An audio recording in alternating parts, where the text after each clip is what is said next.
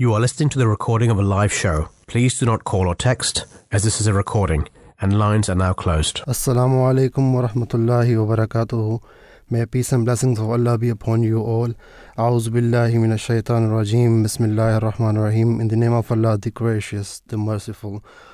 Welcome to the Voice of Islam radio. You are listening to myself, Danial, Ahmad. And today, as it is our custom, we will start with the weather update for this week. And today, for the forecast today, is that the cloud and rain will gradually become confined to the southeast, turning drier and brighter from the west.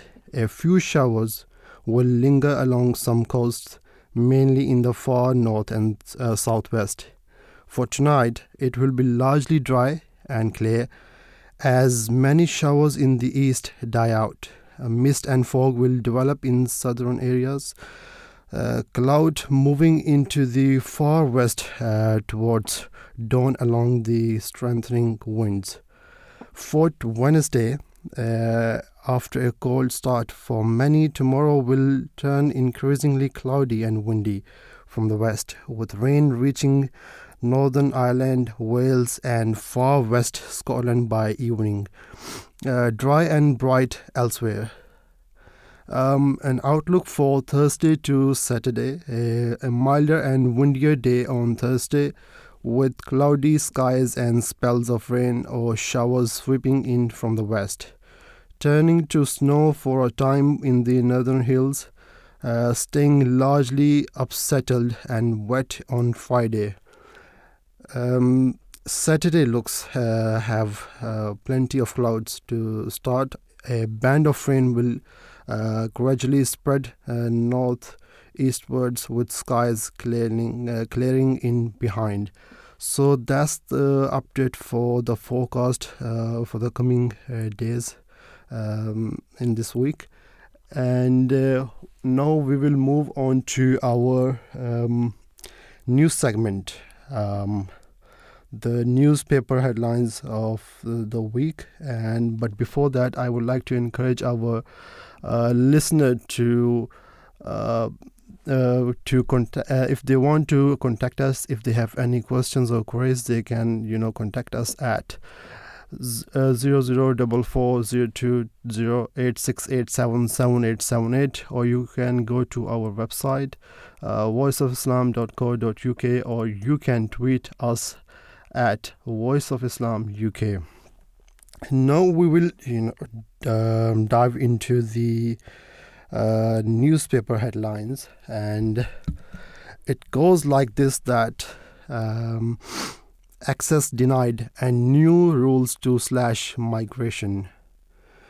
The FT leads with Home Secretary James Cleverly's bid to get a grip on immigration by making it harder for employers to hire overseas staff by raising the pay threshold for skilled workers.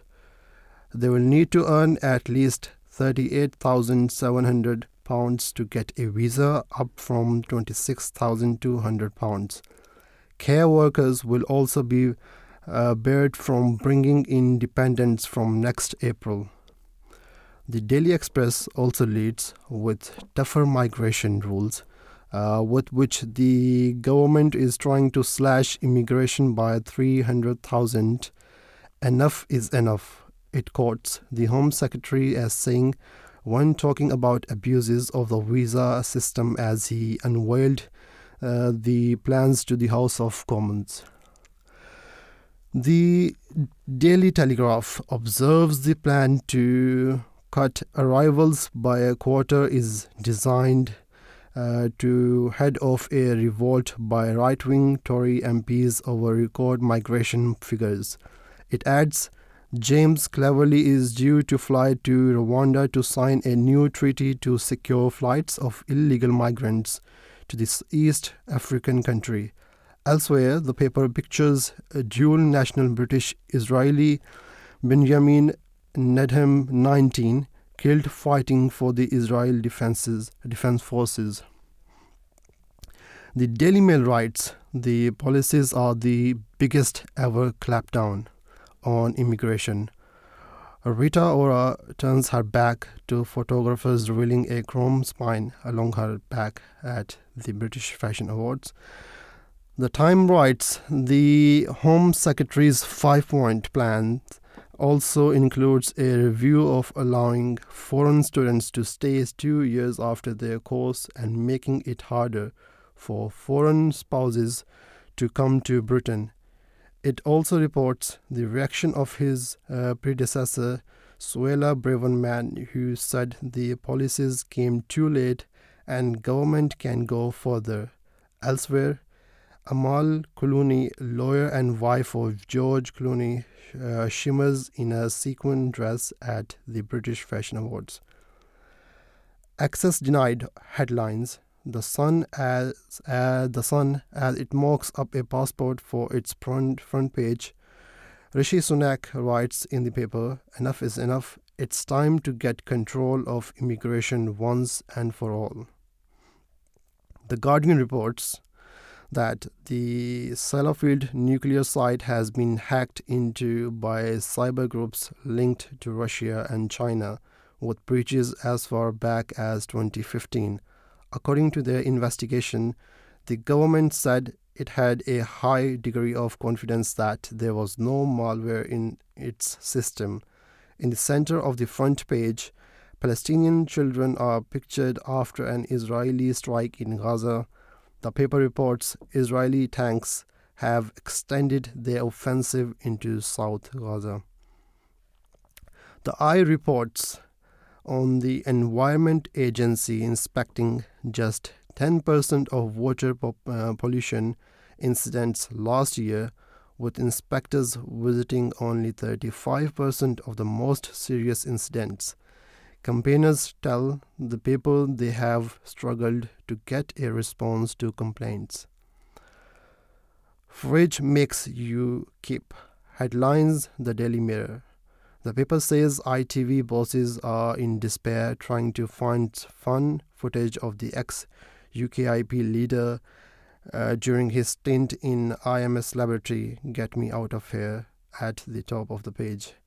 Maya Jama and Rochelle Humes also serve up looks at the British Fashion Awards.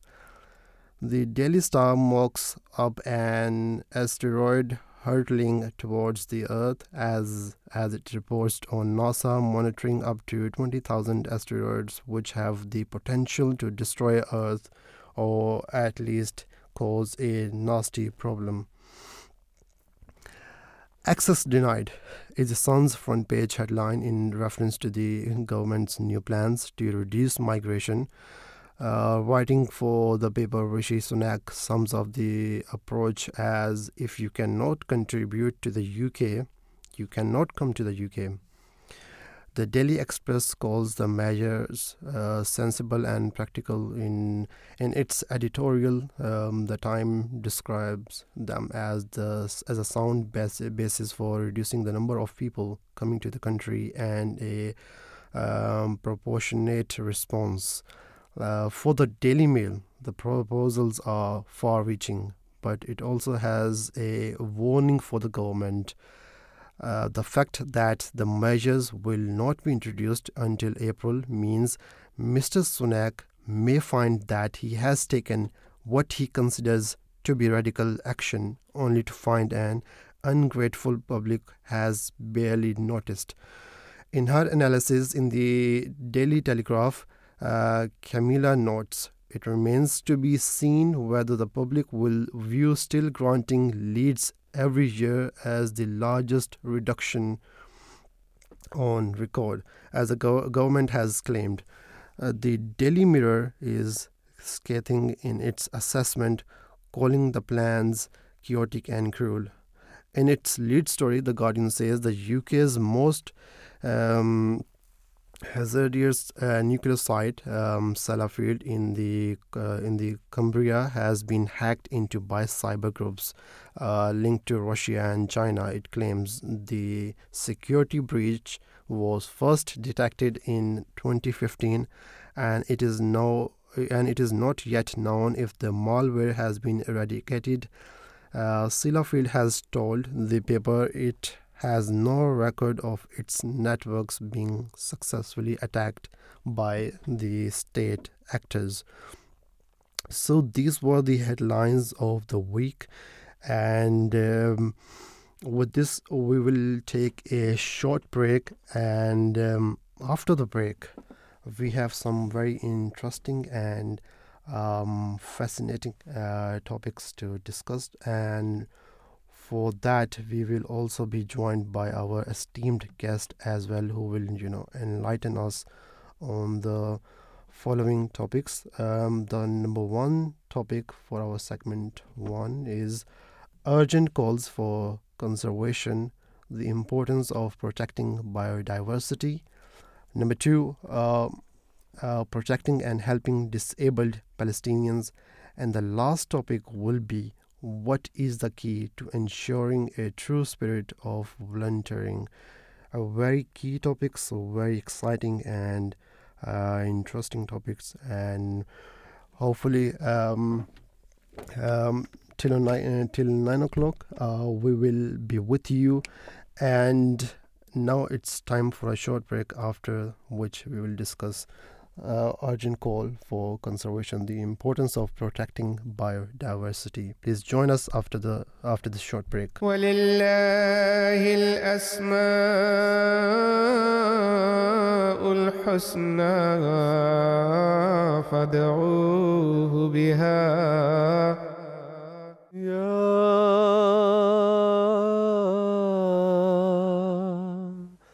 المهيمن.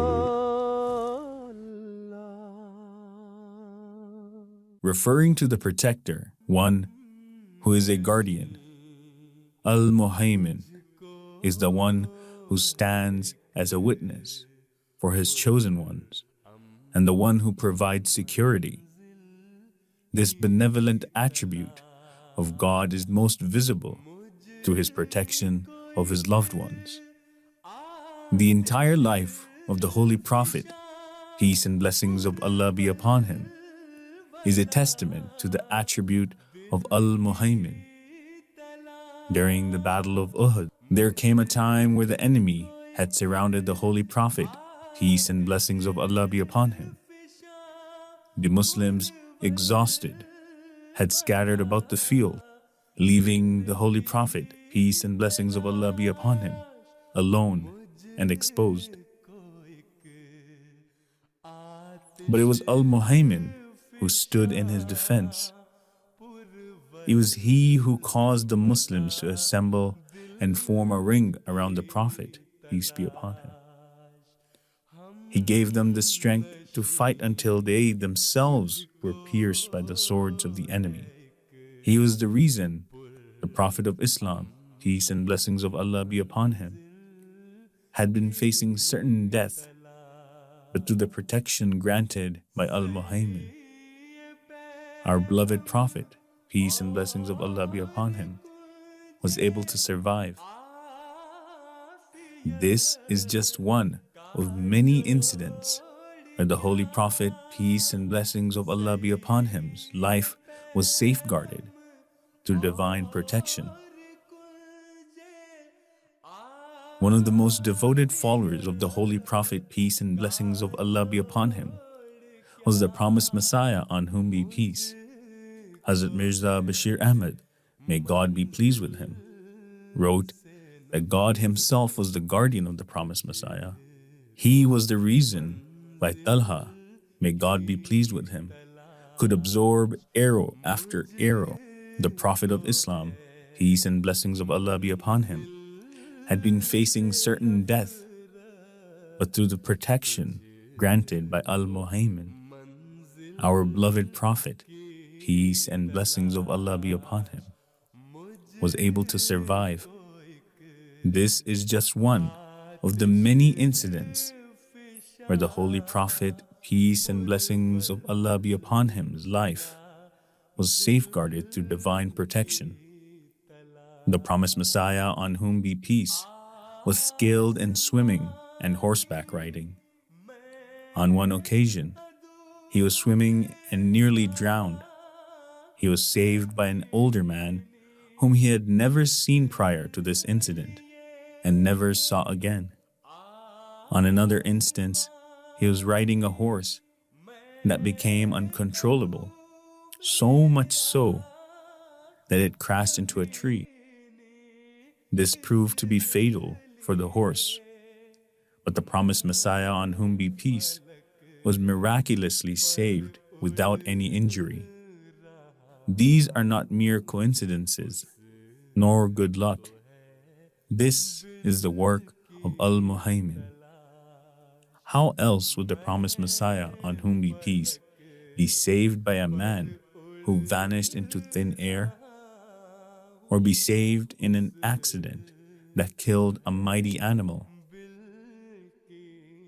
The same protection that was afforded to the Holy Prophet, peace and blessings of Allah be upon him, and the promised Messiah, on whom be peace, is granted to all believers. Al-Muhaymin is the one who protects against the severe and subtle attacks of Satan. He guards against accidental and intentional injury. He stands witness for the truthful and provides security to those without a voice.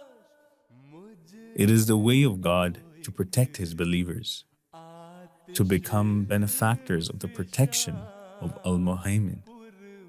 It is incumbent to accept the Imam of the time. Writings of the Promised Messiah, alayhi salam. Salat, prayer, and istighfar, seeking forgiveness, are excellent remedies for apathy and indifference. One should supplicate in salat, O Allah, alienate me from my sins. If a person continues to pray sincerely, it is certain that his prayer would be answered sometime. It is not good to be in a hurry. A farmer does not harvest the crop immediately after sowing. One who is impatient is unfortunate. The sign of a pious one is that he is not impatient. Lack of patience has resulted in many a known case of failure.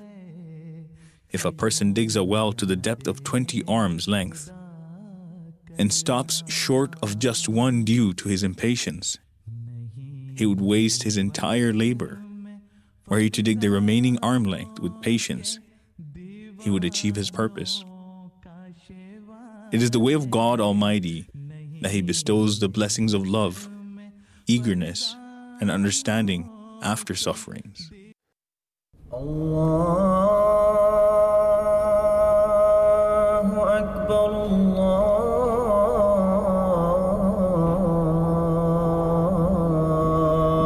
Allahu Akbar, Allahu Akbar, Allahu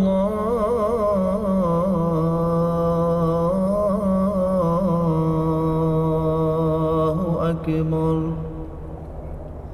أشهد أن لا إله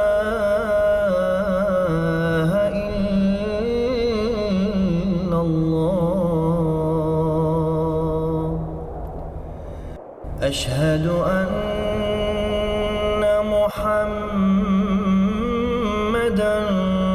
رسول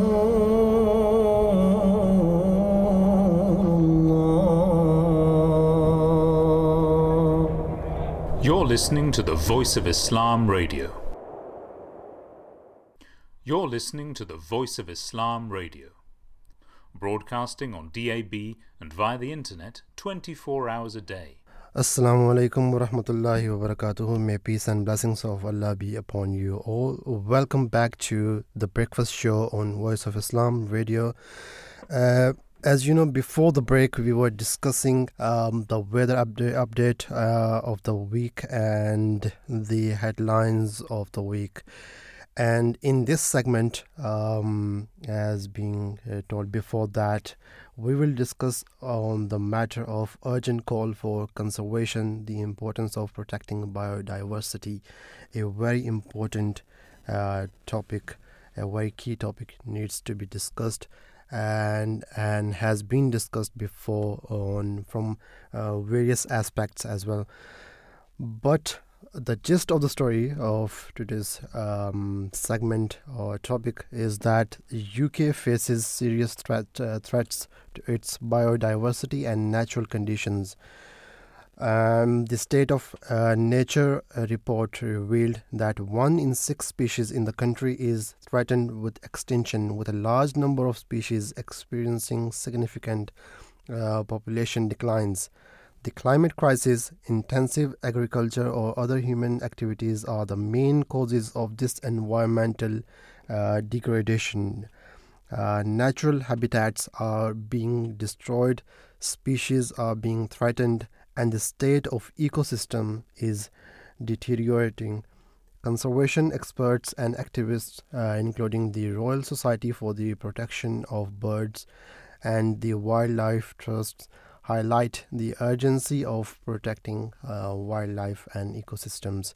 They want that, urgent action is needed to prevent further losses and restore threatened natural conditions. Calls to protect at least 30% of the land and oceans are in focus, with an emphasis on the need to create bigger and better spaces for wildlife. And now we have with us our first guest of the show. And the first guest of the show is Mark Burgman. Mark Burgman is Emeritus Professor of Risk Analysis and Environmental Policy at Imperial College London.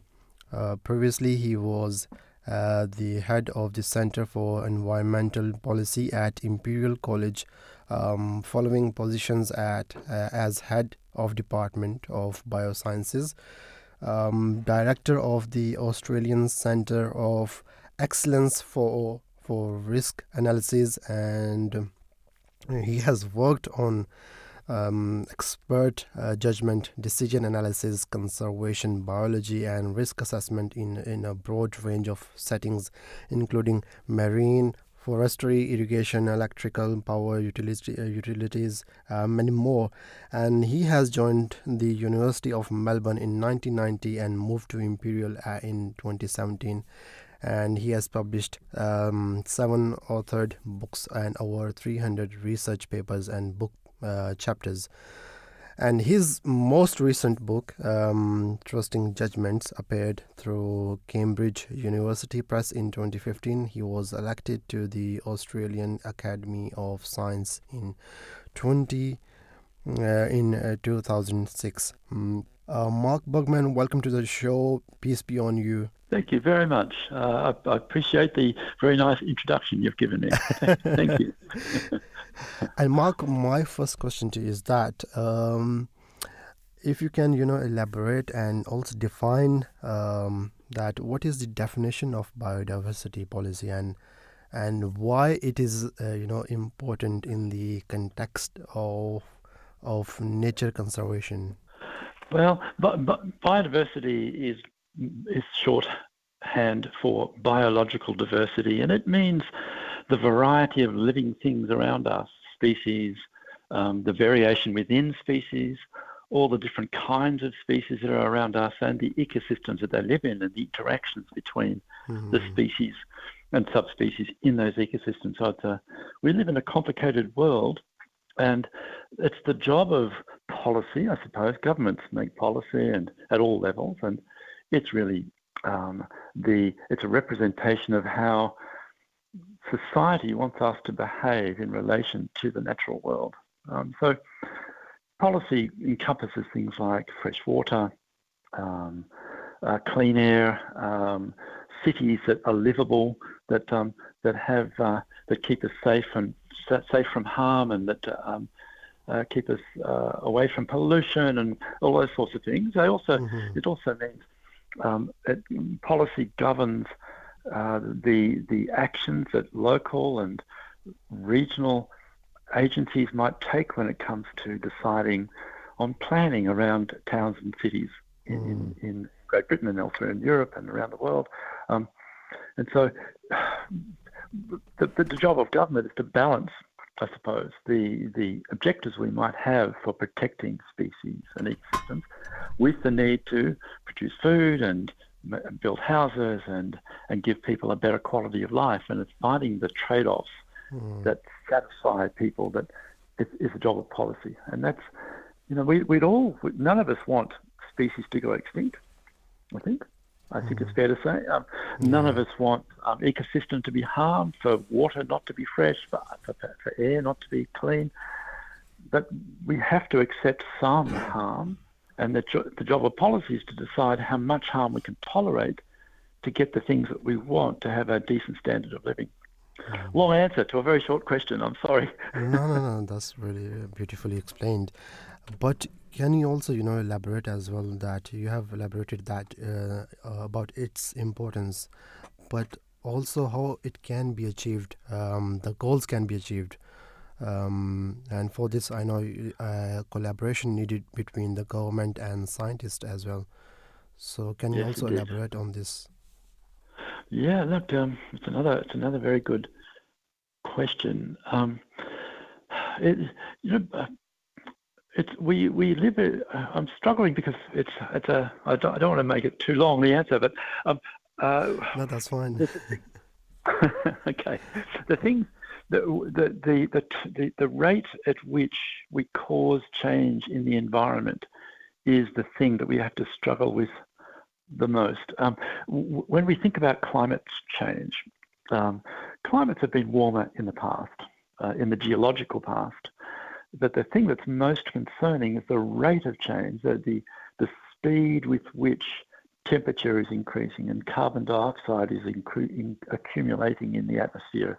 Carbon dioxide and methane as well accumulate in the atmosphere are really much faster than has been experienced in the geological past. And species take time to adapt, to move.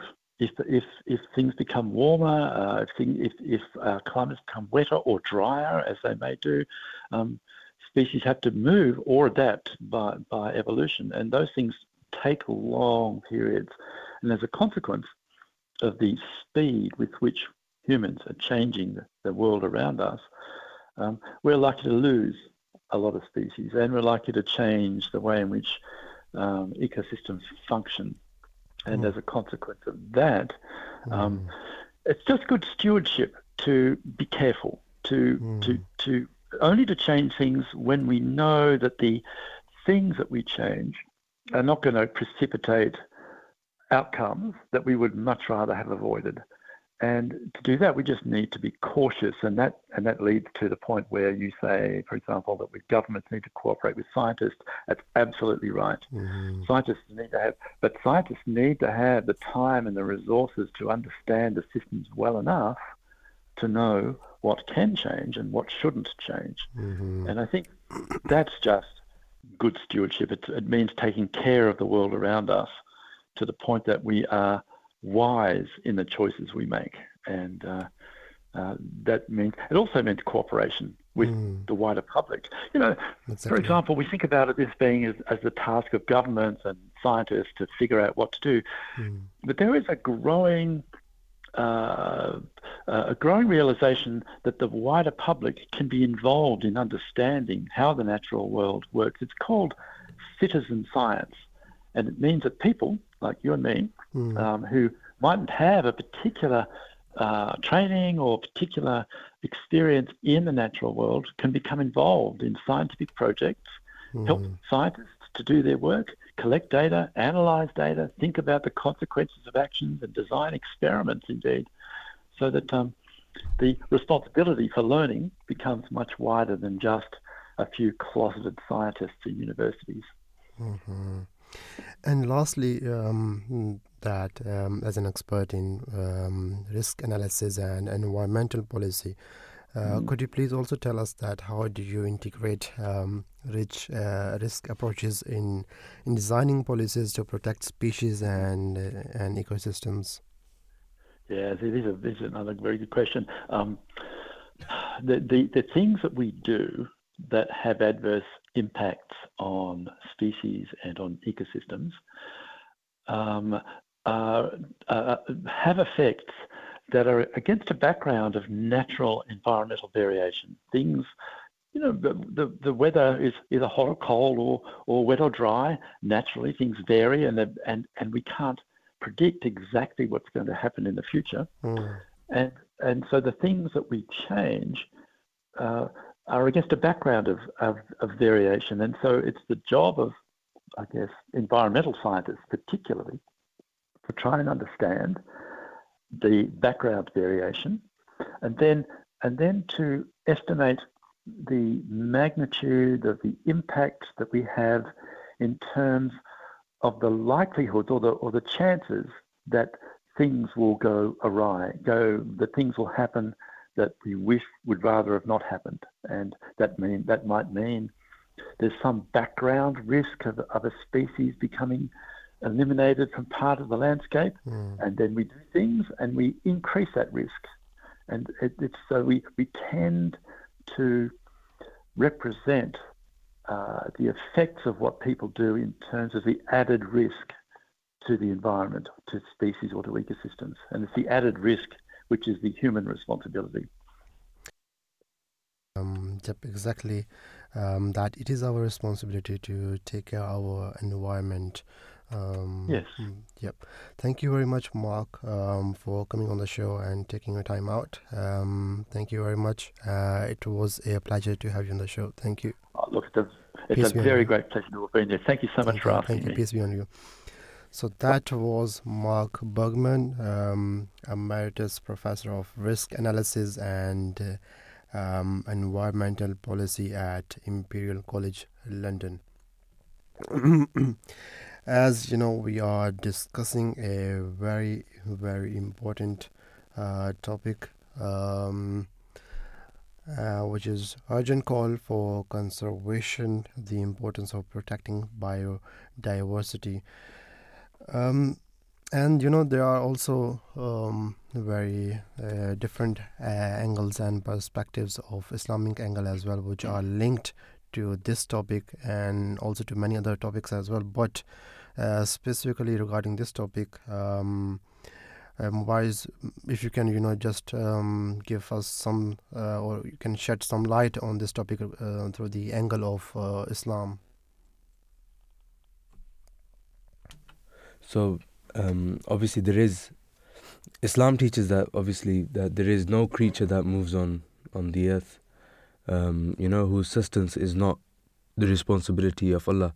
And he mentions that in the Holy Quran in chapter 11 verse 7, that all species they have rights to exist, and they are part of our earth's interdependent systems created by God, right? So it's important for us to understand that we are created by God and we are God's creatures.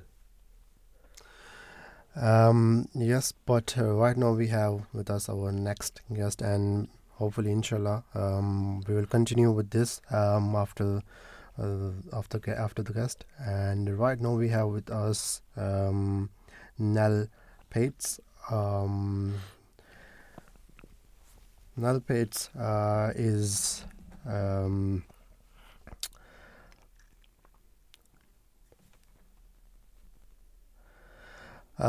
Nell Pates is a PhD candidate at Imperial College London. She is studying the effects of rewilding on damaged landscapes across the UK, with a special interest in biodiversity recovery.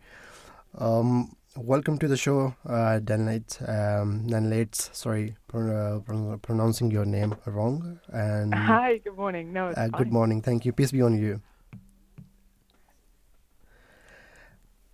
Can you hear me? Hi, yes. Can you hear me? Yeah, I can perfectly hear you. So my first question to you is that where are the biggest biodiversity hotspots around the world?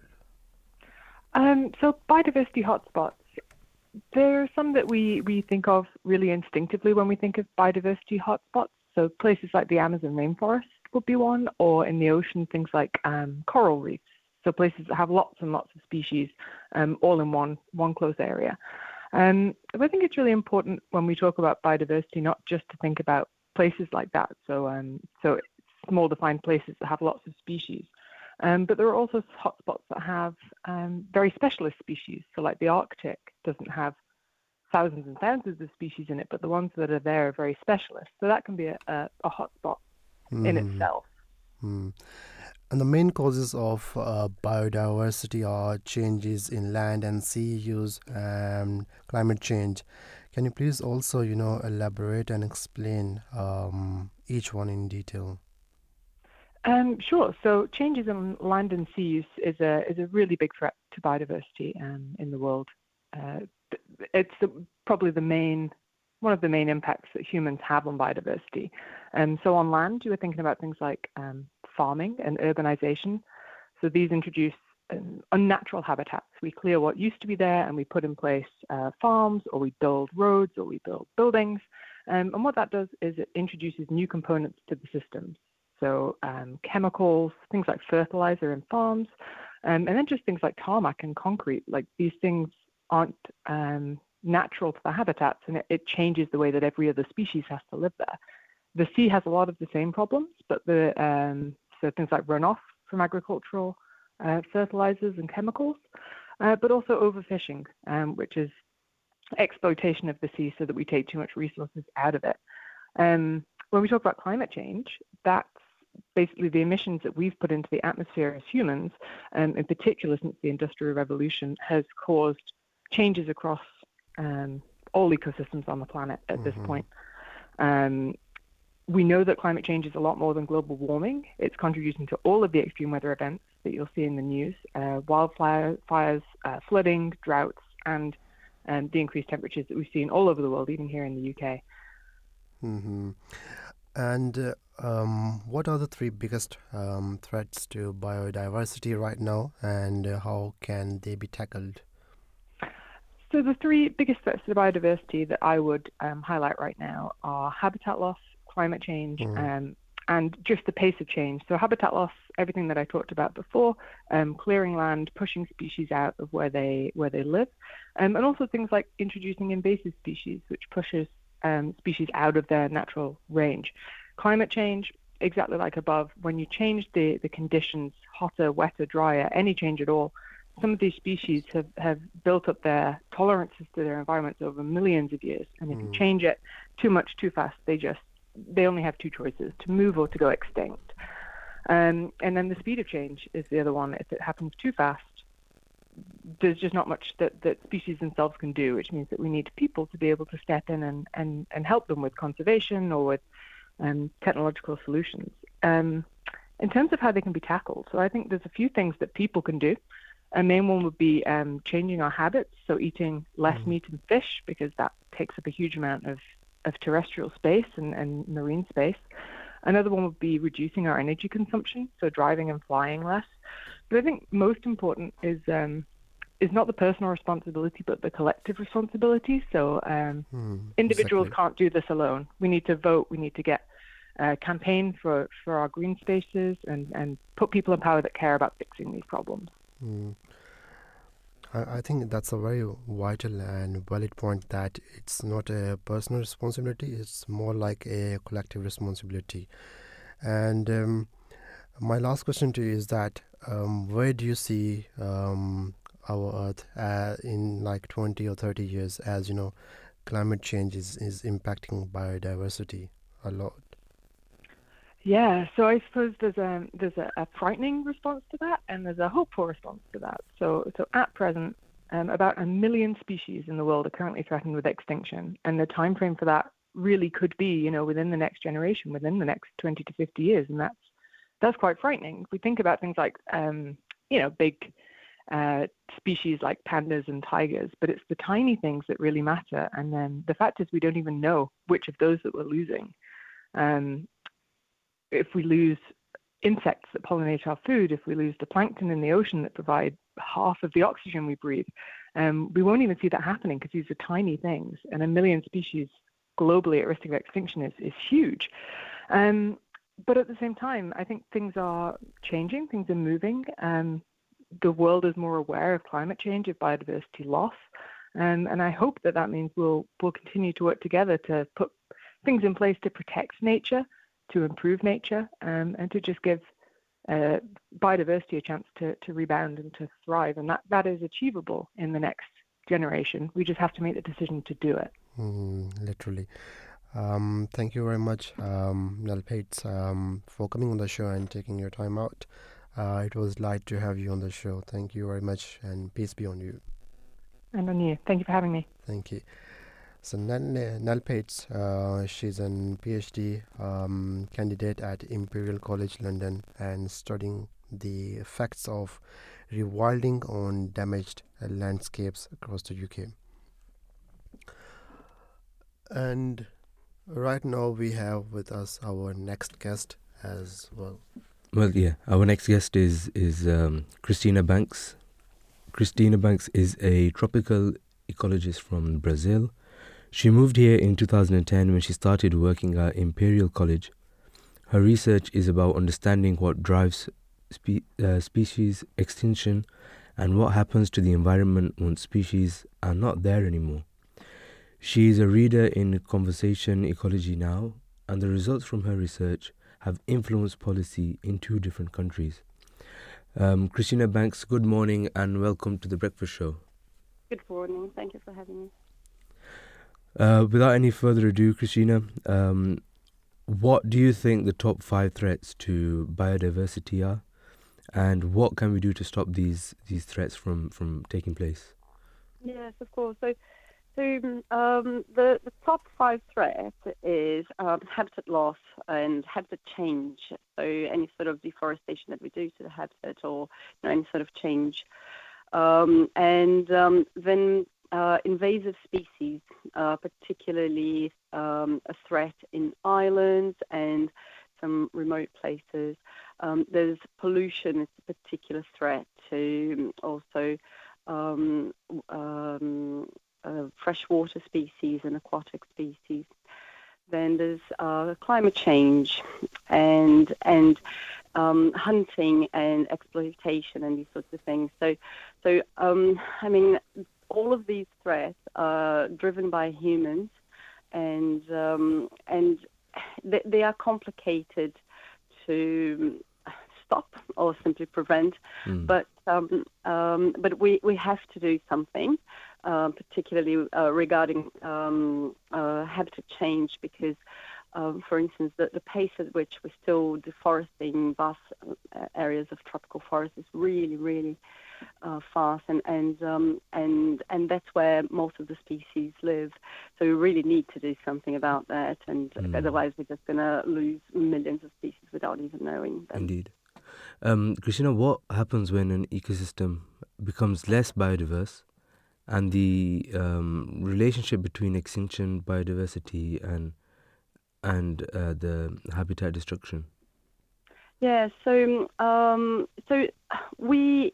species do a lot of things in the environment, and a lot of these things we take completely for granted. So, for instance, the most common example is bees and pollination. So, if we lose bees or if we lose pollinators, we lose 66% of the plants we eat, and this is just something like it's a service, it's a function that species do in the ecosystem that we just completely take for granted, and we don't pay for it. We just assume that they will exist. And there's loads of these sorts of functions. It's called ecosystem functions that species provide. So it could be, for instance, pest control. So birds will be eating insects that live near farms, for instance, and thereby reducing the amount of pests that we have in the farms. So there are a very large number of interactions that these species have with the ecosystem that we use on a daily basis. And if we lose them, we're absolutely not going to be able to live life as we know it. Can an ecosystem be both resilient and resistant?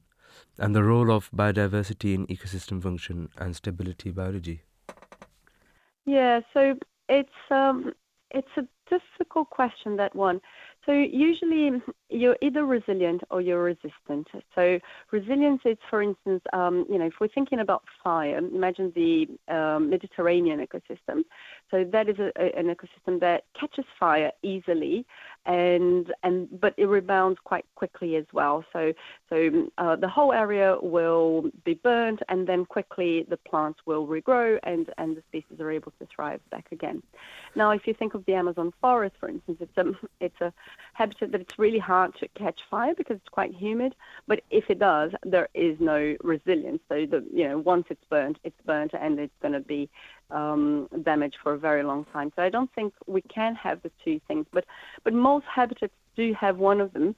So they're either So it's kind of trying to figure out what is the best way to get them back up running, or not push them, past a point of no return.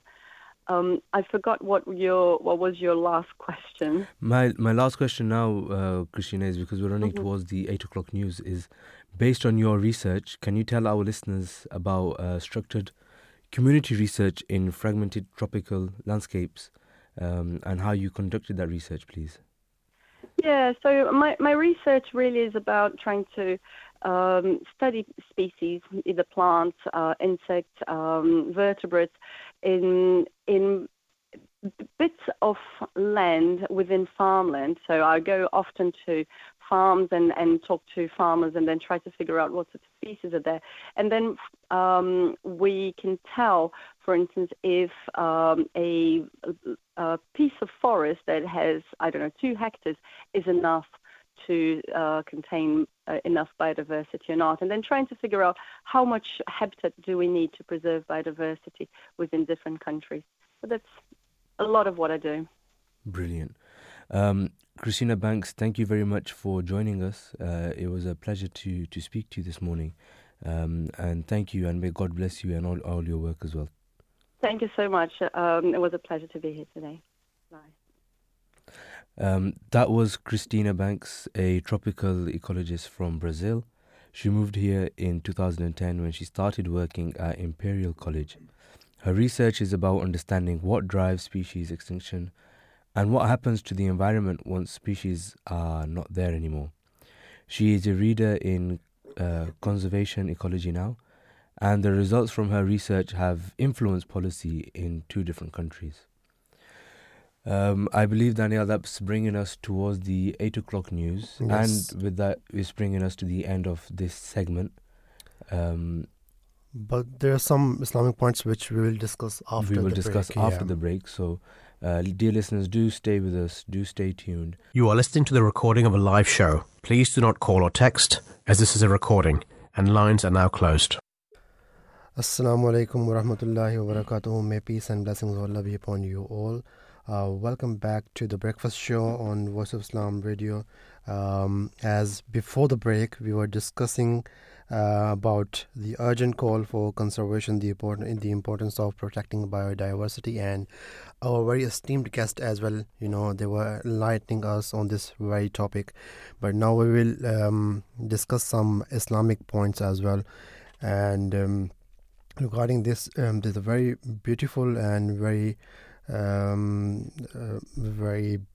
beautiful verse in the Holy Quran, that it says that corruption has appeared on land and sea because of what men's hands have wrought, so that Allah may make them taste the consequences of their actions, and that they may turn back from evil.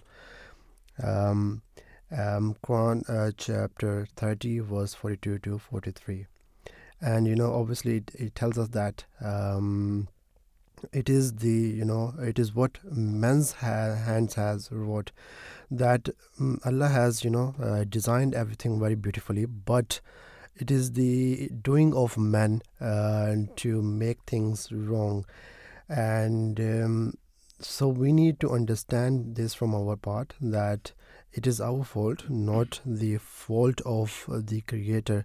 Rather, we should try to reform ourselves instead of blaming others or the Creator. And that's a very vital and very valid point, which firstly we need to understand ourselves as well. Then obviously then we can start taking initiatives, different initiatives and incentives as well. And also this point also need to be understood as well, that it always is the responsibility of the governments as well, who has to take such responsibilities, and they need to introduce such incentives, and then obviously after introducing such incentives which will be beneficial for the society, and then the society can implement on that. But firstly, need to take initiatives. And then biodiversity declines are partially a result of environmental mismanagement and can bring harm to humans. Conservation is thus crucial from an Islamic viewpoint to respect God's creation, fulfill our collective responsibility towards species, and try to avoid environmental degradation. And again in the Holy Quran, Allah the Almighty states that do they not see the birds held poised in mid-air in the vault of heaven? Nothing holds them up except Allah. Again, Allah says that Allah has designed everything very beautifully, even the clouds, the mountains, the birds, and the sun and the moon, and how they are revolving around each other. It's such a beautiful and perfect design that we can't find any error in this. But when we humans try to take things into our hand and try to mold things according to us, then where things go wrong. And we need to understand this point, that we need to understand that we should try to understand the teachings of Allah Almighty and try to implement our life according to the will and pleasure of Allah Almighty. But right now we will end this topic, and we'll delve into our second topic, which is the protecting and helping disabled Palestinians. And Mubariz, if you could for our listeners tell us the gist of the story, please. So the dire situation faced by disabled Palestinians in Gaza during the conflict must be our primary concern. The orphanage's director, Hazem Saeed Al-Naizi, was grappling with the difficult decision of whether to evacuate dozens of children and teenagers, most of them with disabilities, as strikes hit the area. The challenges faced by people with disabilities are enormous, from difficulty receiving evacuation orders to difficulties navigating rubble for those who rely on wheelchairs. The conflict has resulted in thousands of deaths and displacement, poses a particular threat to vulnerable groups of disabled Palestinians. So we need to understand what the obstacles and challenges faced by people with disabilities during this conflict in Gaza is that children especially are not only at risk because of their young age, but also because of their disabilities. Whilst others may struggle for food and shelter, disabled people also are unable to access vital assisting devices, medication and therapy. So obviously, Daniel, is a very tough time for all those that are going through this conflict as well. Certainly. And that what happens is that sometimes people ridicule or taunt such people who are with any kind of disabilities, or specifically who are with any intellectual disability. They are being ridiculed or mocked by certain peoples, certain kind of peoples. And Islam commands us that Muslims should not ridicule people or not to taunt people with disabilities with nicknames. And it is stated in the Holy Quran that Muslims not to ridicule people, not to taunt people with disabilities with nicknames, and counts those who do not refrain from this behavior as one of the unjust. Allah the Almighty states that, O ye who believe, let not one people deride another people. Happily they may be better than they, nor let women deride other women. Happily they may be better than they. And defame not your own people, nor call one another by nicknames. Bad indeed is evil reputation after the profession of belief. And those who repent not, such are the wrongdoers. And if some of you sees that some sort of weakness in another person, a disability decreed by Allah Almighty, that some people have or a defect in a person, you should not we should not ridicule or mock or just make fun of them. If there is a deficiency in someone, then remember that anyone can suffer from it, that it is not in our hands. We living in society, many times it could happen that you have seen around such examples that a person was just walking fine, and he's going gym or doing exercises, and he's physically fit, but in the next moment something bad happens to him. So you never know what's gonna happen, what will happen could happen to anyone. So you should always be grateful to Allah Almighty. That's the first and foremost thing which we need to do, is that we need to be grateful to Allah. That's the only way through which we can be enhanced in our physical, spiritual abilities as well.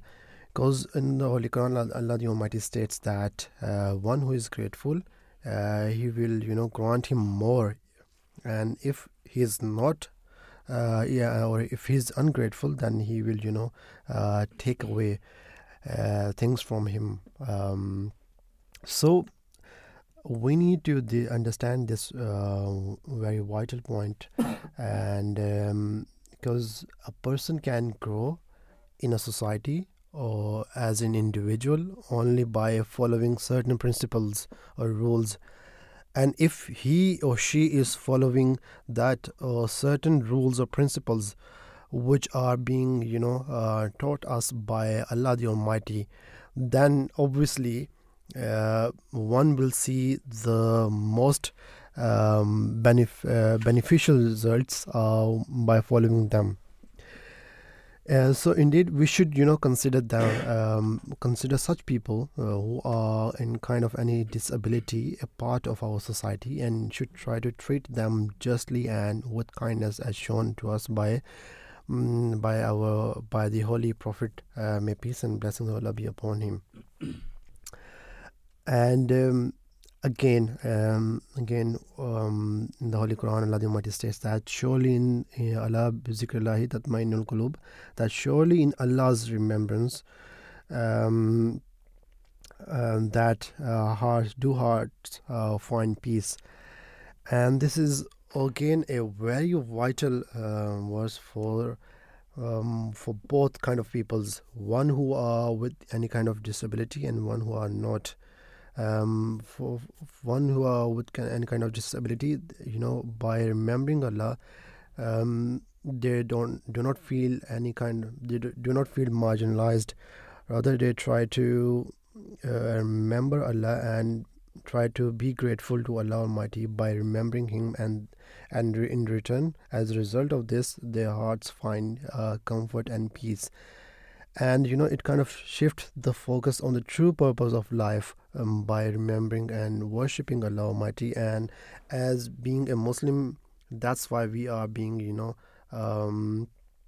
told that we need to remember specifically 5 times a day the Allah, God Almighty, through our prayers. And when we remember Allah, it says that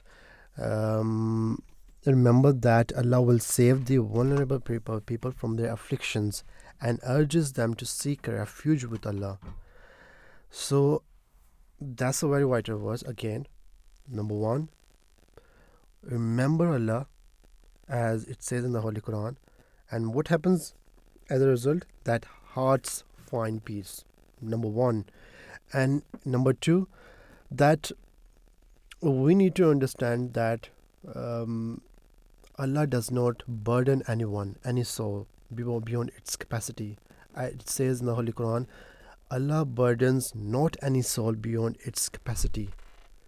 So, if, for example, if there is a guest, for example, if there is a person who is with any kind of disability, he need to remember that firstly he can find peace by remembering Allah. Then he need to understand that Allah does not burden any soul beyond its capacity.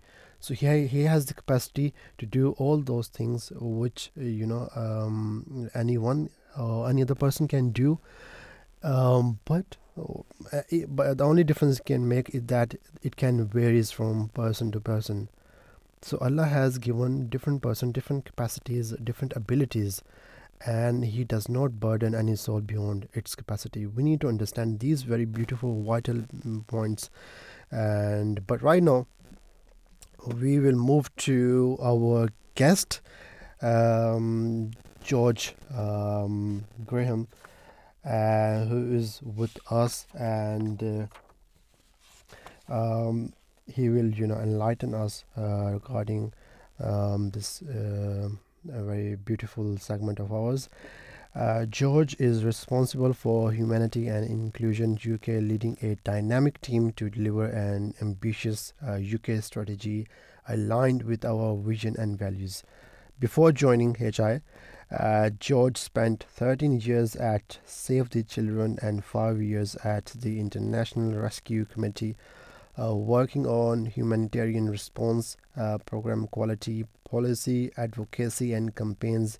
He has worked in the Middle East, East Africa, India and Balkans, and for many years led Save the Children's humanitarian influencing work, including its Global Stop the War on Children campaign. George, welcome to the show. Good morning and peace be on you. Good morning, and thank you so much for having me on. George, what ways can international organizations connect with local authorities to implement sustainable aid and be inclusive towards disabled Palestinians? In Gaza? Yep. So in Gaza, the situation right now is, as everybody knows, it's very, very difficult. So my organization, it's called Humanity and Inclusion, and we work around the world in situations of poverty and exclusion, conflict and disaster alongside disabled people. And we've had a long-standing program in Palestine, and so we have over 100 staff and volunteers in Gaza working as best they possibly can in those awful conditions to identify people with disabilities and to provide support for them. But to answer your question, it's very, very hard right now because, as you know, the bombs are falling, people are terrified, there's no order. So it's very, very difficult work to do. But I'm very pleased to say that they're heroes, right? They're making a difference. They are doing things like distributing wheelchairs and other sort of mobility aids and wound dressing kits so that people who are injured can have their wounds healed.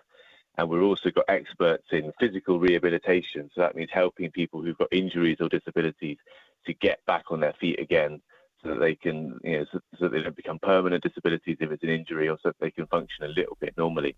But of course, the other side of this is the psychological impact, which is just enormous for everybody. Mm-hmm. And how can the limited medical resources in Gaza be optimized to provide comprehensive care for disabled individuals, especially those with any kind of chronic conditions? Well, so again, you've seen on the news that the hospitals have been bombed, that medical supplies have been blocked from getting in, so it's very difficult. We had stockpiles already of medical supplies and of supplies to support people with disabilities and injuries. So we've been able to get to our stocks and get them distributed. It's not been very easy. For example, in North Gaza, we had stocks there, but of course that was the bit that was attacked first and hardest, and it was very hard to get to that warehouse and get those stocks, but one of our very, very brave colleagues did achieve that.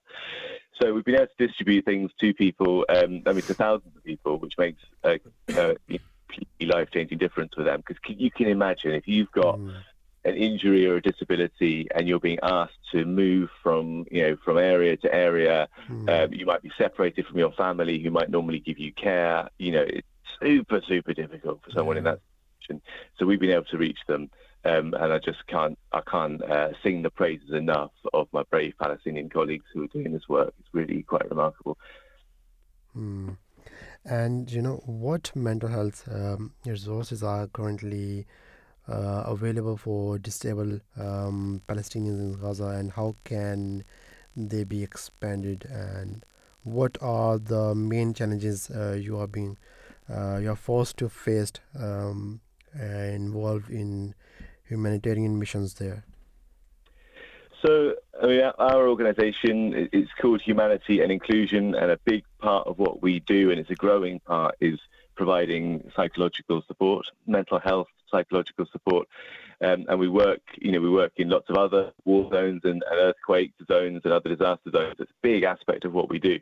In Gaza, that means that we've got people who've got experience in providing psychological support. So we've been able to provide psychological sessions for individuals in the shelters, hiding in shelters at the moment. We've been able to provide specialist care for people who've got really severe mental trauma, of which there are thousands right now because of how bad the situation is. The other thing we've done, which is sort of joyful, I say sort of because the situation is so horrible, but it's joyful to see the thousands and thousands of kids that we've been able to support with really simple play type activities. So I've seen lots of photos and video footage of our teams, our volunteers in Gaza right now in the middle of a war zone, playing with kids and trying to help those kids feel like their life isn't a disaster, help them feel a little bit normal. So that's the sort of thing that we can do at Humanity and Inclusion that I think, we can't stop the war, but we can make a little difference for people with disabilities and people who are really suffering. Yep, indeed. And could you please also tell us about the humanitarian efforts that Humanity and Inclusion UK has carried out for disabled Palestinians? Yeah, so we've done, I told you about the emergency supplies, so giving wheelchairs, crutches, wound dressing kits.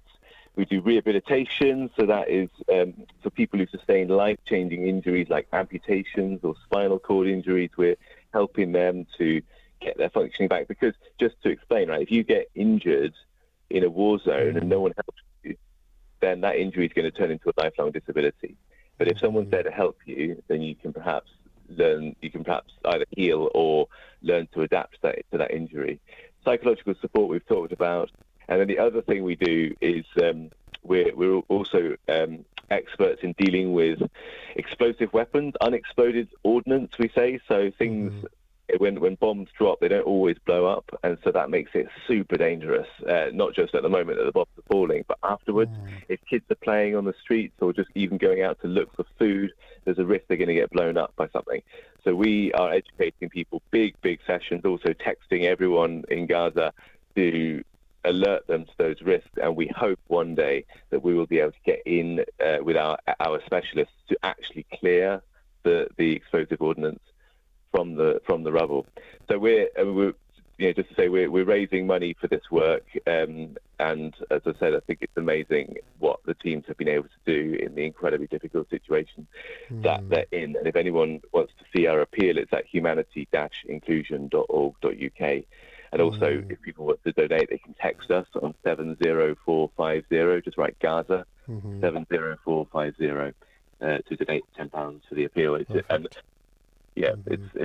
Every day I'm just blown away by the stories I'm hearing out of Gaza, both the awfulness but also the amazing heroism of people who are responding.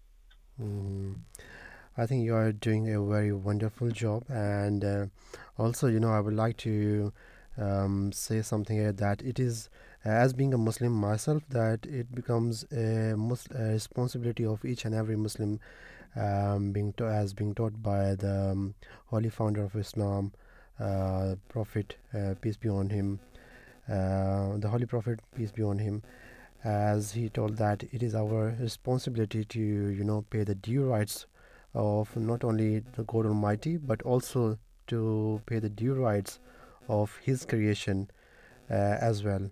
And it kind of becomes the responsibility then of every Muslim, regardless of the other person being a Muslim or not. It becomes our responsibility to help them if they are in kind of any dire situation. And also I would say that you are doing a very wonderful job. May God bless your endeavors, and thank you very much for joining us, and thank you very much. Peace be on you. Thank you. And you. Thank you. So that was George Graham, who is responsible for Humanity and Inclusion UK, leading a dynamic team to deliver an ambitious UK strategy aligned with our vision and values. Mubariz, as we were discussing before our guest has joined us, the Islamic angle, and if you could please elaborate something more regarding this topic, what Islam teaches us. Yeah, sure. At the same time, Daniel, for the listeners, I just wanted to mention that if anybody wants to call in and speak with us in regards to this topic as well, then the number is 020-8687-7878, or you can leave us some comments on Twitter. Our Twitter handle is @Voice of Islam UK. So listeners, do interact if you want, and feel free to give us a call. Daniel, you were mentioning the teachings of Islam and what Allah the Almighty says, right? And it's important for us to understand this also, this teaching of Islam as well, that the chapter is chapter 2 verse 287, and Allah the Almighty says, Allah burdens not any soul beyond its capacity. And you told us this, and it's very important to understand this for us to realize that we need to be strong at the same time, pray for the other people at the same time, and remember that God Almighty will help those people in need if they are when they are suffering as well. Mubariz, I would like to play a very short clip which is regarding the importance of people with disabilities in society, and the necessity to care for them according to Islamic values. And this clip is from the program Faith Matters, one of the programs which is from MTA, MDM Muslim television, and let's listen to this short clip. Different societies and different cultures have a different perspective on disabilities and handicaps that people are born with. And living in the West here, we see that, as you have rightly said, that the facilities that are out there for the welfare of people who have these difficulties is sometimes remarkable to see how they are assimilated into the larger community, and they are very useful members of society to that degree. And we have many examples here in England as well, some within our own community in the Jamaat Ahmadiyya, where there are severely handicapped members who have been very useful parts of the larger society as well as of the Ahmadiyya community itself. So people have these abilities and have these facilities which are granted to them by God that we may not always recognize them by first sight, but they have these capabilities by which they are very accomplished members of the society and play a very important and vital role to society. So this is an Islamic injunction, in fact, that society has to look after the needs of those who are not in a position maybe to look after their own welfare. This is going back to what the Holy Prophet ﷺ, through his own example, in fact, if you go back to the history of Islam, how humanity, how his service to those around him had no sort of color to that they were Muslims and perfect in that sense. There were many a blind person in the streets of Mecca and Medina that he would go and make sure that they were well looked after, and that every Muslim must be able to make sure that they were given the help that they so needed. So from that example we realize that these are Islamic values, and this is what the world of Islam today also should realize, to look into, that these are important members of our society whose welfare must always be important in that respect. So a very short and beautiful clip from the program Faith Matters. And now we will continue with our, as you know, Mubariz was telling us about this very topic through the Islamic angle. And we see that, how Islam and the Quran urges people to treat people with intellectual disabilities with kindness, patience, and to protect people with disabilities. And the fifth Caliph and the worldwide head of the Ahmadiyya Muslim community, His Holiness Mirza Masroor Ahmad, he emphasized on the Islamic principles of war, and he said that even in times of war, Islam does not permit the killing of women, children, or anyone that is not engaged in the fighting. And that is something, which the Holy Prophet, may peace and blessings of Allah be upon him, has given very strict guidance on. And we need to, there are the guidance, lying in front of us. But the thing is, we need to understand them first, and then we need to implement accordingly into our lives as well.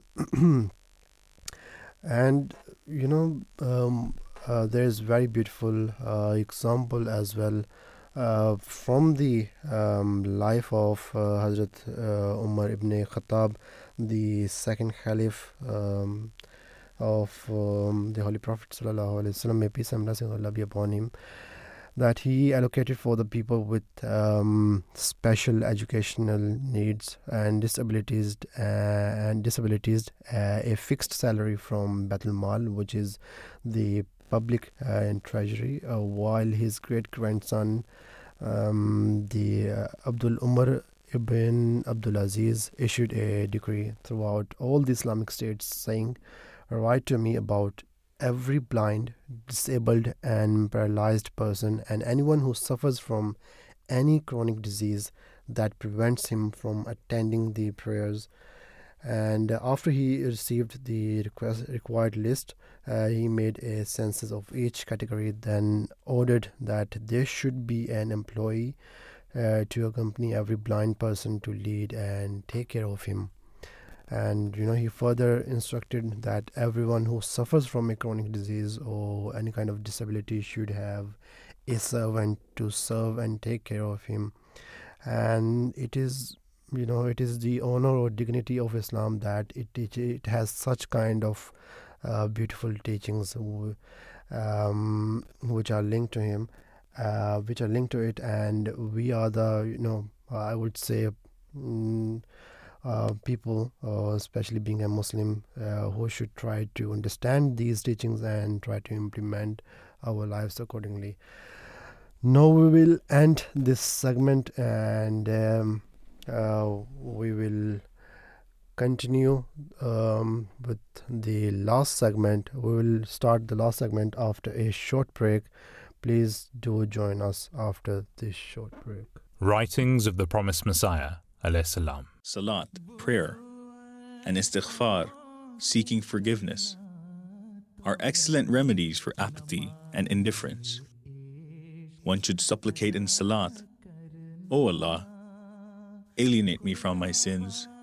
If a person continues to pray sincerely, it is certain that his prayer would be answered sometime. It is not good to be in a hurry. A farmer does not harvest the crop immediately after sowing. One who is impatient is unfortunate. The sign of a pious one is that he is not impatient. Lack of patience has resulted in many a known case of failure. If a person digs a well to the depth of 20 arms length and stops short of just one due to his impatience, he would waste his entire labor. Were he to dig the remaining arm length with patience, he would achieve his purpose. It is the way of God Almighty that He bestows the blessings of love, eagerness, and understanding after sufferings. 3 proofs of the truthfulness of the Promised Messiah. 1. In the hadith of the Holy Prophet of Islam, sallallahu alaihi wasallam, he has said that there will be 2 signs in the support of the Mahdi that have never occurred before since the creation of the heavens and the earth. These 2 signs are eclipses that would occur on very specific days during the month of Ramadan. In 1894, a few years after Hazrat Mirza Ghulam Ahmad made his claim of being the Promised Messiah, India and the subcontinent were witnesses to an eclipse that had occurred on the first of the 3 days of the full moon and in Ramadan. In the following year, in 1895, the USA had witnessed an eclipse that had occurred on the second of the 3 days of the full moon, again in Ramadan. Now we know eclipses aren't something that can be man-made, nor is there any technology on the planet that could create such a spectacle. So this has to be the work of God. This is clear, undeniable evidence in support of the truthfulness of the Promised Messiah. 2. Performing miracles is commonly associated with prophethood. Jesus is said to have healed the sick, Moses is said to have parted the sea, and Jonah is said to have survived the belly of the whale. On one occasion, during the time of the Promised Messiah, there was one student named Abdul Karim who fell severely ill with rabies. Now at that time, there was absolutely no cure nor any medication that could heal Abdul Karim. So the Promised Messiah prayed for the recovery of the student, and Abdul Karim made a miraculous recovery. Now, without any human intervention, this can only be attributed to the work of God. A second miracle during the time of the Prophet Messiah is how he had perfected the Arabic language overnight. Now, how long would it take me or you to learn a language? Some years. Even people with degrees find it difficult to call themselves experts in the language. The Promised Messiah received a revelation of 40,000 Arabic words overnight, a language that is commonly known to be one of the most complicated languages in the world. This can again only be attributed to the work of God in support of the truthfulness of the Prophet Messiah. 3. We can see from the history of the prophets that they have always been victorious in their claims and their missions. Similarly, the Promised Messiah has been victorious in his claims and his missions. The Promised Messiah received a prophecy from God that I shall cause thy message to reach the corners of the earth. Now, the Promised Messiah received this prophecy in a rural village in India in Guardian, an unknown town to the world. Now we can see that a little over 100 years later, his message and his claim has reached over 200 countries around the world. This is nearly every country on the planet. Now who can now say that his message has not reached the corners of the earth? These are clear proofs of the truthfulness of the Promised Messiah. Selections from the writings of the Promised Messiah, upon whom be peace, the founder of the Ahmadiyya movement in Islam. The world cannot accept me, because I do not belong to this world. But those who are gifted with a measure of otherworldliness are the ones who accept and will accept me. The one who rejects me rejects him who has sent me. And the one who is grafted to me is grafted to him who I represent. I bear a torch which will illumine all those who come close to me. But the one who entertains suspicion and doubt and runs away will be subjected to darkness. I am the impregnable fortress for this age. Whoever enters my fold will be protected from thieves, robbers, and the beasts of the wilderness. I call to witness God Almighty, who holds my life in his hand, that compared to every other soul, he has gifted me with overwhelmingly greater ability and access to the understanding and the deeper wisdom of the Holy Quran. If any of the Maulvis, traditional Muslim scholars, who opposed me in response to my repeated invitations, had attempted to outshine me in the exposition of the Holy Quran, God would have most certainly frustrated his attempts and exposed his ignorance. Hence, the understanding of the Quran which has been granted me is a sign of Allah the Glorious, and I have full trust in Allah's grace that soon the world will begin to see that I am true in this claim. I am not alone. That noble Lord is with me. No one could be closer to me than him. It is only by his grace that I have been granted a loving soul, ever willing to serve his cause in the face of suffering, so that I should render with zeal and sincerity outstanding services in the cause of the faith and carry out to victory great expeditions for Islam. He has commissioned me to accomplish all this, and none can make me desist from pursuing this cause. A'udhu billahi minash shaitanir rajeem. Bismillahir Rahmanir Rahim. In the name of Allah, the most gracious, ever merciful. Dear listeners, welcome back to the Breakfast Show. We are continuing with the third segment now. The segment is, what is the key to ensuring a true spirit of volunteering? Dear listeners, the International Volunteer Day is celebrated on the 5th of December every year. Its purpose is to commemorate the contributions and sacrifices of volunteers around the world. The goal is to inspire voluntary participation to build a better world. On International Volunteer Day 2023, individuals can participate by volunteering, thanking volunteers, attending volunteer events, donating to volunteer organizations, and sharing inspiring stories through social media.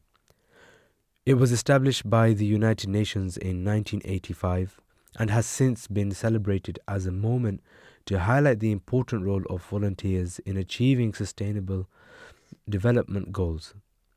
It is hoped that a small contribution from each individual can create a significant positive impact. Dear listeners, do join us. The number is 020-8687-7878, or you can leave a comment for us on Twitter. Our Twitter handle is @VoiceOfIslamUK. And with that, we have with us our first guest for this segment, which is Sarah Boardman. Sarah Boardman is Retail Volunteering Operations Manager at the British Heart Foundation. Good morning, Sarah, and welcome to the Breakfast Show. Good morning. Thanks for having me. So without any further ado, Sarah, is there any specific training or support given to volunteers to enable them, to be successful in their role? Yeah, absolutely. So first of all, when a volunteer applies to join us at the British Heart Foundation, as part of that onboarding journey, they'll have what we call mandatory induction training. So all the key essentials really to make sure that they know a little bit about the BHF and that they know how to stay safe and well whilst volunteering at the BHF, along with some important basic training. And then when we get them started and we find out a little bit more about how they'd like to volunteer with us, we offer them some more specialist training. So, for example, till training, furniture assembly. So there's a whole package of training, really, to make sure that the volunteers have everything they need to enjoy volunteering with us. Okay, brilliant. And how does an organisation, how do they motivate and maintain their volunteer engagement over the long term? That's a great question. And what we find is that volunteers are usually highly motivated to begin with, because the fact that the fact that they've decided to come in and volunteer with us means that they're probably highly motivated to help out our amazing cause. But what we do is make sure that training is continued, so that they get some that they can enhance their skills. We know, we know. I'm very sorry. No, it's no problem. You can take your time. I got a tickle in my throat. So we know that volunteers want to learn new skills, and we know that they want to improve their confidence. So we're very careful to make sure that we understand the needs of each of our individual volunteers. But we also have an incredible benefits program. So volunteers can have access to that from the day that they start. So they can get 25% discount off all of our donated items, and there's a whole hub of benefits. So they can have discounted purchases in major high street retailers. They've got access to the Retail Trust, which can help them with financial support and also counselling and things like that. So there's an array of things that the volunteers can benefit from. But I think if you were to ask all of our volunteers, and in fact we do ask our volunteers in our biannual survey, one of the things that they tell us is that volunteering with us helps to combat loneliness, which is particularly tricky at this time of the year, in the cold, dark months. But also we know that volunteering helps to improve an individual's mental health as well. So there are a whole host of benefits to volunteering, and we make sure that we understand our people so that they have the best experience. Brilliant. And what challenges do you face as a volunteer? And what advice can you give to volunteers, so that they're happy and successful in their duties? That's another great question, and I think to think about it from the volunteer's perspective is really important. So a couple of key challenges. First of all, I think for some people, actually starting that volunteer journey can be quite a challenge for them, just kind of crossing into the shop to ask about volunteering or to go online and to inquire about volunteering. For some people, if they're lacking in confidence, that can be a challenge in itself. So to those people, I would say either apply online and then we'll contact you online. Or really do take that step into one of our shops and just ask about volunteering, because the teams there will be really welcoming. They'll be really encouraged that you are considering volunteering for us. They'll even pop the kettle on and have a chat with you about what to expect from volunteering. So I think that's probably one of the first challenges for volunteers. And I think the second one is potentially lack of time. We know that volunteers have, or people generally, have less time to give to volunteering. So we know, for example, that our volunteers, we have more volunteers, but they're giving us less time. And everybody has pressure on their time, don't they? Lots of things to do. So one of the things that we're really clear on at the British Heart Foundation is that we want to make volunteering really flexible and really easy. So it doesn't matter how much time you have available. We'll be really delighted to see you in one of our shops and stores on the high street. So don't be put off by that. Don't see that as a challenge that can't be overcome. Even if you just have a couple of hours a week to spare, it really will make a massive difference to us. So we'd encourage people to join us anyway. Brilliant. And last but not least, but can you, for the benefit of our listeners, what are the goals of the British Heart Foundation, and what is this organisation? What is it doing for humanity? Well, again, that's really important for us to focus on, isn't it? Because, still 1 in 4 people in the UK die from heart and circulatory disease, and that causes, complete heartbreak up and down the country on every street across the UK. So our work is really, really important, and our work is not done. So we have so much more to achieve. But the BHF raises funds for life-saving research into heart and circulatory disease to find the treatments and cures for the future. So it's really life-changing research. Already our research has helped to give machines that restart hearts, the ability to fix arteries in tiny babies. I mean, that's just incredible even to think about. the power to give somebody a heart that they weren't born with, and so much more. So, volunteering at the British Heart Foundation is really playing into all of that life-saving work and helps to support everything that we do. And it's more important than ever. 1 in 4 people in the UK still die from heart and circulatory disease, and it affects families up and down the country. So it's so important.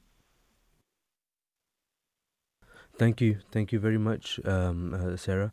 Thank you for giving advice to the listeners, and hopefully we will see more people joining you guys, helping you, and we will see more people just generally volunteering with more humanitarian work, because it is something which helps your own soul as well at the same time, to realize that you're helping other people. Absolutely. So it's a very good job that you guys are doing as well, and everybody out there who is volunteering in any aspect. So may God the Almighty bless you in all your endeavors and all your work as well. Sarah, it was lovely to speak to you this morning. Thank you for joining us and being with us. And you too. Thank you. Have a good day. Take care. Thank you. Bye-bye. So that was Sarah Boardman, Retail Volunteering Operations Manager at the British Heart Foundation. Dear listeners, we are moving on to our next guest, which is Zara Canfield.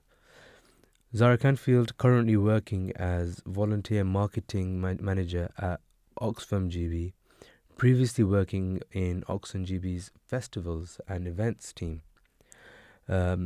A previous background in marketing, social media and fundraising. Good morning, Zara, and welcome to the Voice of Islam Radio. Good morning. Thank you for having me. So, Zara, could you please tell our listeners how does Oxfam UK involve volunteers in humanitarian or community empowerment efforts? Yeah, so at Oxfam, we've got over 560 shops across the UK, and obviously with things, we've got our Gaza appeal at the moment, so we do involve our volunteers within that kind of work. And really, we always say that our Oxfam shops are at the heart of the community and are a great place to kind of get to know people. Maybe you might be new to the community. It's really kind of a community hub where you can, pop in, have a cup of tea, have a chat, get to know people. So we really hear from people this time of year, community involvement and, doing something good is something that people want to do. And at Oxfam, we really appreciate people's time. Just giving a few hours a week really, really helps us to support our work around the world. Brilliant. And what are the main challenges faced by volunteer workers, whoever's involved in these local jobs? So I would say I think some people might think that you have to give lots of time, and people very conscious of that their time, but we always say at Oxfam that there's a role for everybody, regardless of how much time you can give. Be that a few hours sorting through donations, maybe you want to be on the till talking to customers. We've got an online shop, you can list items online. So there's really lots of ways you can get involved, and I think that's something that maybe people might not be aware of, that you can give as little as a few hours a week. What kind of a role could someone who's an office-based job, works 5 times a week, during the week, what is there that he or she can do,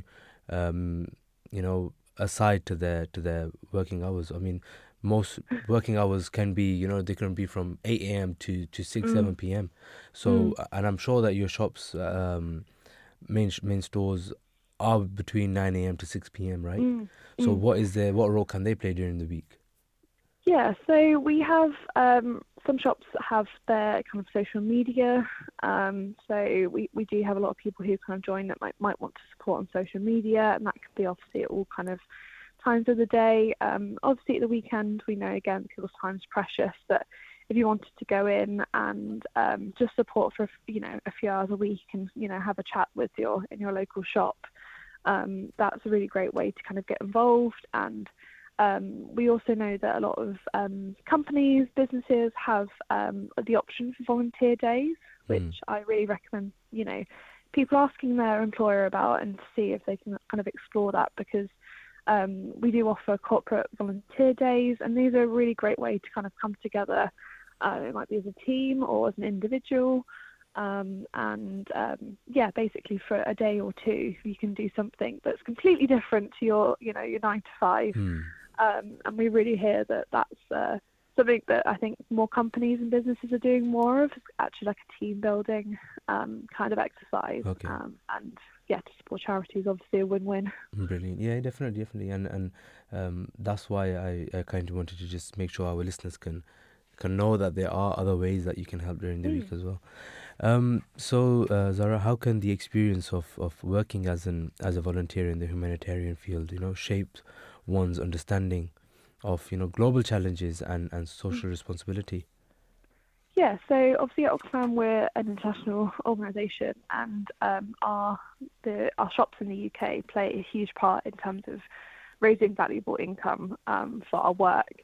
And we do keep volunteers up to date in terms of our projects and our programmes. And even though we are based in the UK in our shops, it helps massively in terms of raising income for our work.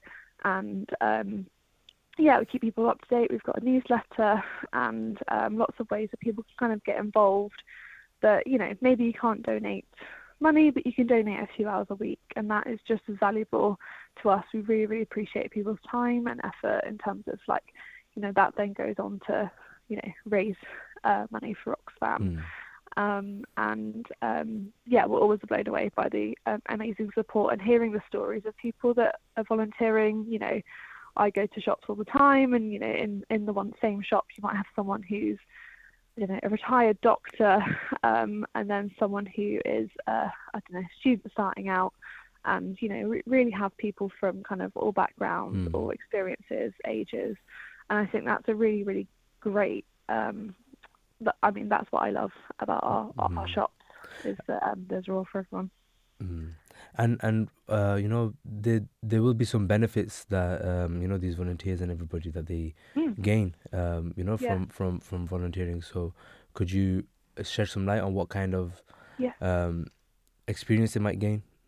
Yeah, so we will obviously, no experience is needed in terms of volunteering in our shops, and we will give training where needed, and we always, when we survey volunteers and we talk to volunteers, one of the main factors is actually that kind of community spirit. People always say kind of, it really boosts their confidence. So even though, yes, we've got shops, that means kind of serving customers, it doesn't mean that you have to have like a customer-facing role. If you're more comfortable kind of maybe sorting through donations or doing a different task, confidence building is great, adding stuff to your CV. And I think just kind of being involved in your local community, I think that's a real aspect that we see in our shops, is that it's a bit of a hub into the local community. Zara, if someone is wanting to donate something to Oxfam, how does that go about then?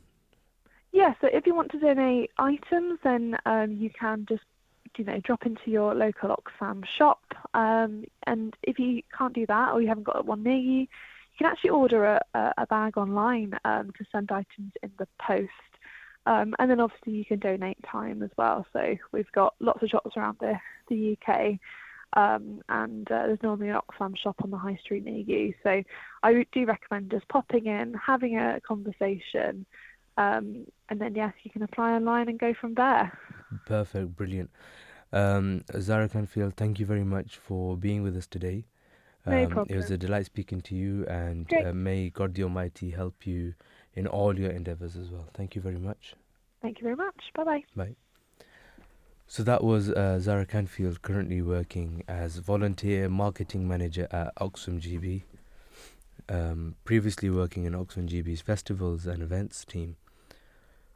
Dear listeners, that is bringing us towards the final moments of today's breakfast show. Certainly, yeah.